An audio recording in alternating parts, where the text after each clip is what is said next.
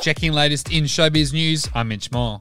Home and Away's favourite on and off-screen couple, Sophie Dillman and Patrick O'Connor, have hinted that a real-life wedding may soon be on the cards. The pair, who plays Ziggy Astony and Dean Thompson on the popular Channel 7 show, has been dating since 2019. Dillman told New Idea they might just elope in Vegas to avoid the usual stresses and strains surrounding the planning of a wedding. But O'Connor quickly hosed down the idea, saying, "I don't think our families would ever forgive us."